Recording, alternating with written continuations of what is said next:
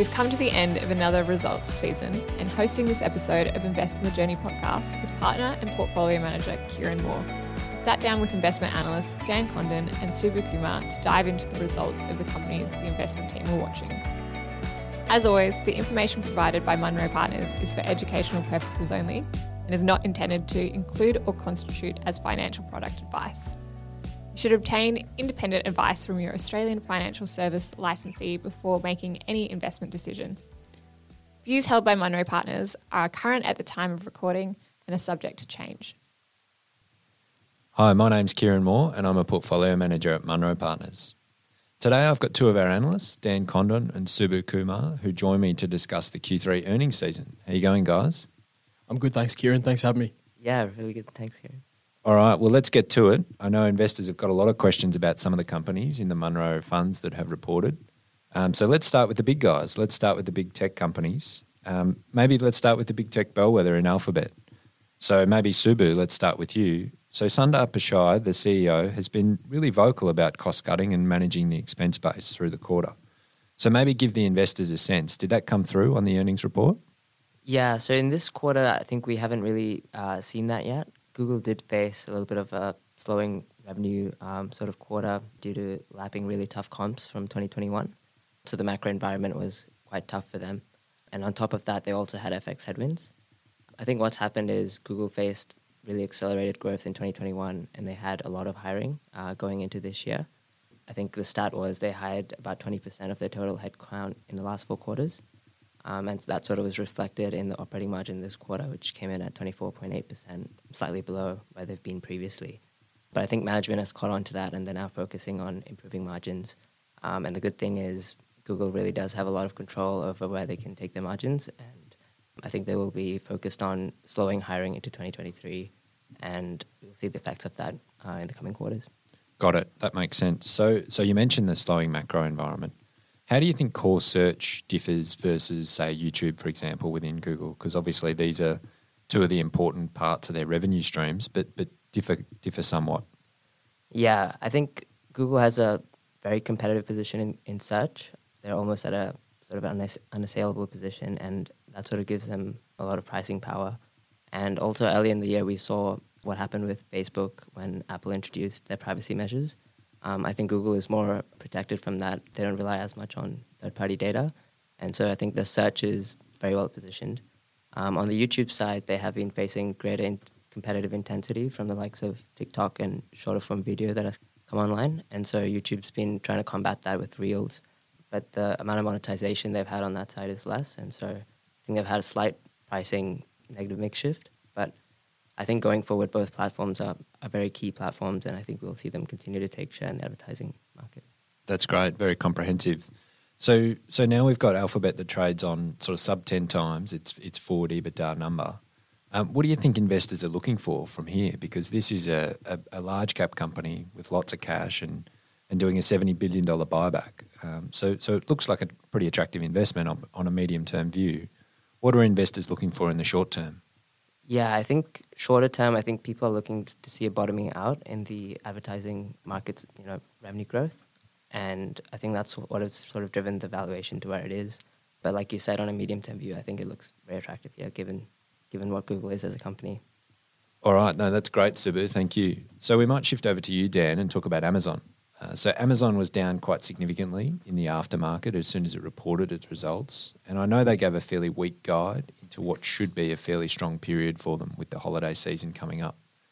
What were investors most disappointed about with the Amazon result? And can you take us through how the numbers played out? Yeah, so the key concerns with Amazon is that they need to improve their profitability. So e-commerce still remains an unprofitable segment for them. The real issue here is earlier in the year that they told investors that they'd start to show some improvement here. Now, as the second biggest retailer in the world, we back them that they will find a path to profitable growth. And we see it's sort of attractive given the inherent earnings leverage in shifting such a big revenue base from unprofitability to profitability. Yeah, that makes sense. And I guess it shows with Amazon versus, say, Alphabet, for example, that they are a much more physical business. So they ship goods all over the place, all over the world. And it will take time for them to reach this profitability. we've got full confidence, I guess, in CEO Andy Jassy and the management team that they will be able to turn this around and translate that profitability into earnings upgrades in the future. So maybe continuing on Amazon, Dan, how about AWS? That's the big profitability engine when we talk about profits for Amazon. And that the outlook for that business was fairly soft, and that did surprise investors, including us, to a certain extent. Can you maybe just touch on what's going on there? Yeah, so as you said, Amazon came out with weak guidance for AWS. It's basically just more evidence of the deceleration continuing. So we had 36% sort of growth year on year in Q1, and that's down to 27.5% now in Q3. And so naturally, the market assigns a lower multiple to that growth. What we've got to keep in mind here is that the law of large numbers sort of comes into play here. So this is a business segment that's gone from 0 to 80 billion in annual revenue over 10 years. And really, this just can't accelerate forever. So although the business is slowing, it is off a very high base. And yeah, that's something to keep in mind. That's great. And I guess the point to summarise there is that we do still see a path for migration of workloads to the cloud. So Amazon, and in particular AWS, is still going to be a critical part of business workloads going into the future. So following on from AWS, Subu, I know you've done a lot of work on the digital enterprise area of interest. So let's touch on Microsoft and in particular Azure. So maybe give investors an insight into how Azure results came in and what our expectations were there. Yeah, I think this quarter their constant currency growth was in line with where most investors were expecting. It was 42% on, as Dan said, a very high base, around a $40 billion revenue run rate. I think where investors were slightly disappointed was on the forward guidance that the company gave, which came in at around 37% for next quarter. But I think the important thing to keep in mind is they are growing at very high rates on a very high base, and so we shouldn't get too pessimistic. Great. And following on from Microsoft and obviously AWS, in our digital enterprise area of interest, ServiceNow is obviously a big exposure. And it's an emerging SaaS play, really, that we've had over a number of years now. And that stock really performed well on the day of its results. Can you maybe take investors through the result there and what was so impressive that the company performed well on the day? Yeah, I think people were really excited by the resilience that ServiceNow was showing in a very tough environment. A lot of other enterprise SaaS companies did downgrade, such as Microsoft and Team, although they were slight downgrades. ServiceNow had very strong top-line growth as well as CRPO growth, which is the sort of order book for software companies, and that sort of showed the strong growth profile going forward. And so I think that was the main reason for ServiceNow's positive reaction. Excellent. No, that's great. And so maybe, Dan, if you want to sum it up broadly, when we came into the Q3 earnings, what were we sort of looking for as a whole?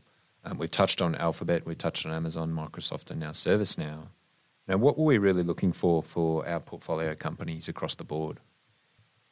Yeah, so in the months leading into Q3 earnings, we saw a handful of companies issue pre-warnings warning of significant earnings misses. And so essentially what we were looking for is companies that were resilient in the face of a deteriorating macro backdrop. It's also important we had to be forward-looking. So stocks are obviously priced off earnings expectations, and if companies were going to come out and give issue weak guidance, then they would be subsequently punished in the stock price. And so maybe taking a step back and looking back at the results season from a Munro perspective, yes, we avoided some major blow-ups, which is probably attributable to our sort of bottom-up modelling, which we do a lot of, but the weakness in big tech was definitely a headwind for us. That makes sense. So really what you're saying there is that stocks are following earnings, and earnings growth is always what we're looking for. And so when we invest and when we look at growth companies from all around the world, we're not just focused on tech, and growth investing is obviously in a lot of industries, in climate change and innovative healthcare. So today, innovative healthcare is our biggest area of interest in the funds. So maybe, Dan, we had United Health report results fairly early in the reporting period, and that's been a top 5 holding for the long-only and long-short funds in more recent months. How did the market take that result, and do you want to give investors an insight into how the company reported? Yeah, so this follows on really well. So this is one that really fits the script of resiliency that we just touched on. Yeah, so being relatively immune to the macro, we see managed healthcare as a sort of structural issue that grows regardless of where interest rates or inflation is. And so at Q3, United Health delivered another beat and raise, as was the case in Q2. And so, the medical loss ratio came in better than expected for United Healthcare, and Optimum strength continued, which is a really, really good asset for them. Yeah, and they're just positioned themselves really well for higher rates, labour pressure, broader inflation with price, which is relatively inelastic in this space. Excellent. So really a good example of the S-curve outrunning the macro in the innovative health space. Yeah, absolutely. So in the innovative health space, we've also got our life sciences and diagnostics companies. So that's companies like Thermo Fisher and Danaher. And so those companies are really those critical inputs into the healthcare industries and healthcare systems all around the world. So we'd normally expect those companies to be quite resilient. So I know, Subu, that they've had some issues or some headwinds with the stronger US dollar. So do you want to explain to investors how those results came in?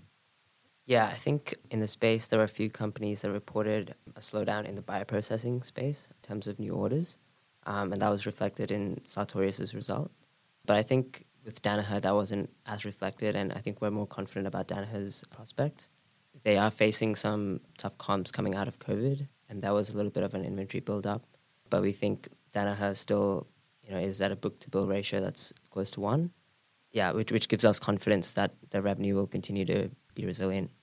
Excellent. So the last area in our innovative health area of interest is really around this obesity opportunity, where we still see good opportunity for earnings upgrades into 2023. And we've got 2 stocks there in particular that we're quite excited about on a medium-term view. So Subu, maybe following on from those life sciences and diagnostics companies, do you want to give us an insight or give investors an insight into how we thought about Eli Lilly and Novo Nordisk as they reported earnings? Yeah, so these are some new areas that we've gotten into, which we're quite excited about as they present some idiosyncratic growth opportunities. Both Novo and Lilly are looking at creating a new drug for obesity, and this is almost a duopoly market at the moment. And given their sort of first mover advantage, we think they can get a large share in a very large addressable market that's quite underpenetrated right now. And in the recent result, Novo had a pretty positive reaction given that their obesity drug grew, I think, 63% year over year and beat sort of consensus estimates. And we think they have the potential to do that going forward. Yeah, absolutely. And I think one of the fascinating areas with this obesity drug is that it's really is a game-changing opportunity for the global obesity market, which we think is about 650 million people on a global basis. And only a very small share of those 650 million people are actually treated with pharmaceuticals today. So it's got a long runway, these companies, a long runway for earnings growth ahead. Okay, so that's innovative healthcare, where we still see good earnings opportunities ahead. What about digital payments? So digital payments, Dan, we've really focused down to the core names, which are Visa and MasterCard. And so they're obviously subject to consumer spending levels all around the world, whether that's cross-border or recreation spending or even spending on things like food and groceries. So how did those companies report in light of potentially what's becoming a weaker and weaker macro environment? Yeah, so what's really unique about these payment networks is that they're actually one of the few inflation beneficiaries. So if we just think about sort of a spending shift from discretionary items, so let's say investment in the home or apparel, to energy and food, which we've sort of seen over the last 6 to 9 months as financial conditions tighten, this actually has very little impact, or little to no impact on MasterCard and Visa's earnings, as they're just clipping the ticket basically whenever you tap your card. Even if you think about cutting back on your grocery bill, let's say 10%, but you're in an environment where everything costs 10% more, payment volume holds up here. So that's why we think that they reported such strong results at Q3. Another sort of tailwind that's coming into play is this cross-border reopening. So MasterCard delivered 57% year-on-year growth on a constant currency basis in this sort of segment. And this is people just itching to travel again. And we think this tailwind is still yet to play out entirely, with restrictions still in Asia and still rolling lockdowns throughout. And it's also important to note that this is accretive to margins, as people would sort of realise, as they charge a substantially higher fee here. This strong operating leverage allows them to manage earnings through this macro uncertainty. No, that makes sense. It's a really important point, I think, one that is often misunderstood by investors. So if spending shifts away from discretionary items for Visa and MasterCard and shifts more towards things like food and grocery and energy bills, then Visa and MasterCard are actually agnostic, really, aren't they, with where that spending is coming from. They're simply the critical input supplier, or the rails, if you like, to process those payments. So they can actually be a beneficiary of an inflationary environment, which I think is commonly misunderstood. Exactly right. And Dan, how are we thinking about the valuation of these companies? They've obviously pulled right back and they look like decent opportunities on a medium-term view. Yeah, absolutely. Well, we see these companies, these payment networks, entrenched in a sort of payment infrastructure on low 20s PE multiples with sort of growth algorithms, top line mid-teens and bottom line higher than that. So we think that this sort of growth algorithm sets up as really attractive for the price we're paying for it today. Okay, great. So climate change is our second biggest exposure in the funds today, and it's an area where, again, we see acceleration in earnings growth into 2023 and beyond, really supported by things like the European energy crisis and also supported by things like the US IRA bill. So maybe, Dan, sticking with you, given we've got such a focus on this area of interest and we see big opportunities here, I know you've done a lot of work on this area of interest. So maybe do you want to highlight to investors a name that we've been following in this space that's reported earnings really positively and we still see a good path for earnings upgrades next year? Yeah, so the one I'd pick out, Kieran, would be First Solar. They're a US-based solar module manufacturer. We actually met with them yesterday and sort of gave us even more confidence on their growth trajectory going forward. So basically, the old investment thesis for First Solar was that utilities and developers were looking to reshore their supply chains to the US amidst sort of geopolitical risks. You had the anti-dumping and countervailing duty investigation last year and just human rights concerns. And obviously, this was at a higher cost to the utilities, given that Chinese competitors produce these modules at a much lower price. Now, with the passing of the Inflation Reduction Act, firstly, it provides domestic manufacturing tax credits to First Solar, but also with these utilities and developers who can claim production tax credits on basically generation. In order to gain the full extent of the credit, they need a certain percentage of domestic content per solar module. And so net, this makes them cost competitive with their Asian competitors, which is really positive for First Solar as one of the only players here. And so on the call, they came out and said that they were almost entirely sold out of capacity through to 2026. And they've actually been able to increase the price in their backlog. So we saw bookings for the quarter 15% higher than the prices they were realising today. And that's before any sort of adders, which they can claim another sort of 10%, we think. And so, bet with First Solar is that they can take this capital, reinvest it into more capacity, and the sort of virtuous cycle goes on. And so, we see them as a cornerstone of US solar growth, an industry we see growing sort of mid-teens CAGR through to the end of the decade. And I mean, at COP27, we sort of hope to hear more about the US's plans to reshore supply chains and, I mean, especially polysilicon supply, which is relatively in its infancy in the US. So, that's a quick sort of overview of First Solar, Kieran. Excellent. So what you're saying is there's a company here that it's essentially right at the start of the S-curve opportunity and benefiting from that sort of regulatory support or that 10-year regulatory runway now in the US in particular. So it sounds pretty exciting. Yeah, absolutely.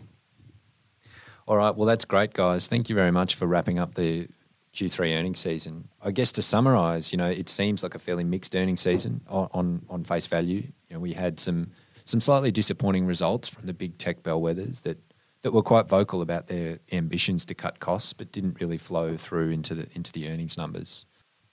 We still see good opportunities there on a medium-term view, but I suppose our focus has shifted really into focusing on finding those earnings upgrades, and we think that is going to come from places like Innovative Health and also climate change, where we just mentioned that 10-year regulatory runway that we have. So from a macro perspective, it's a difficult backdrop at the moment for companies to report. We've got rising interest rates that is clearly causing a slowdown, so it's going to be interesting to see how these companies report into 2023 and beyond. Really, our focus is that earnings growth. It always comes back to earnings growth, and that's what we're focused on finding for 2023. We hope you enjoyed the episode, and for more information about our investment process or active management, head to our website at www.munropartners.com.au.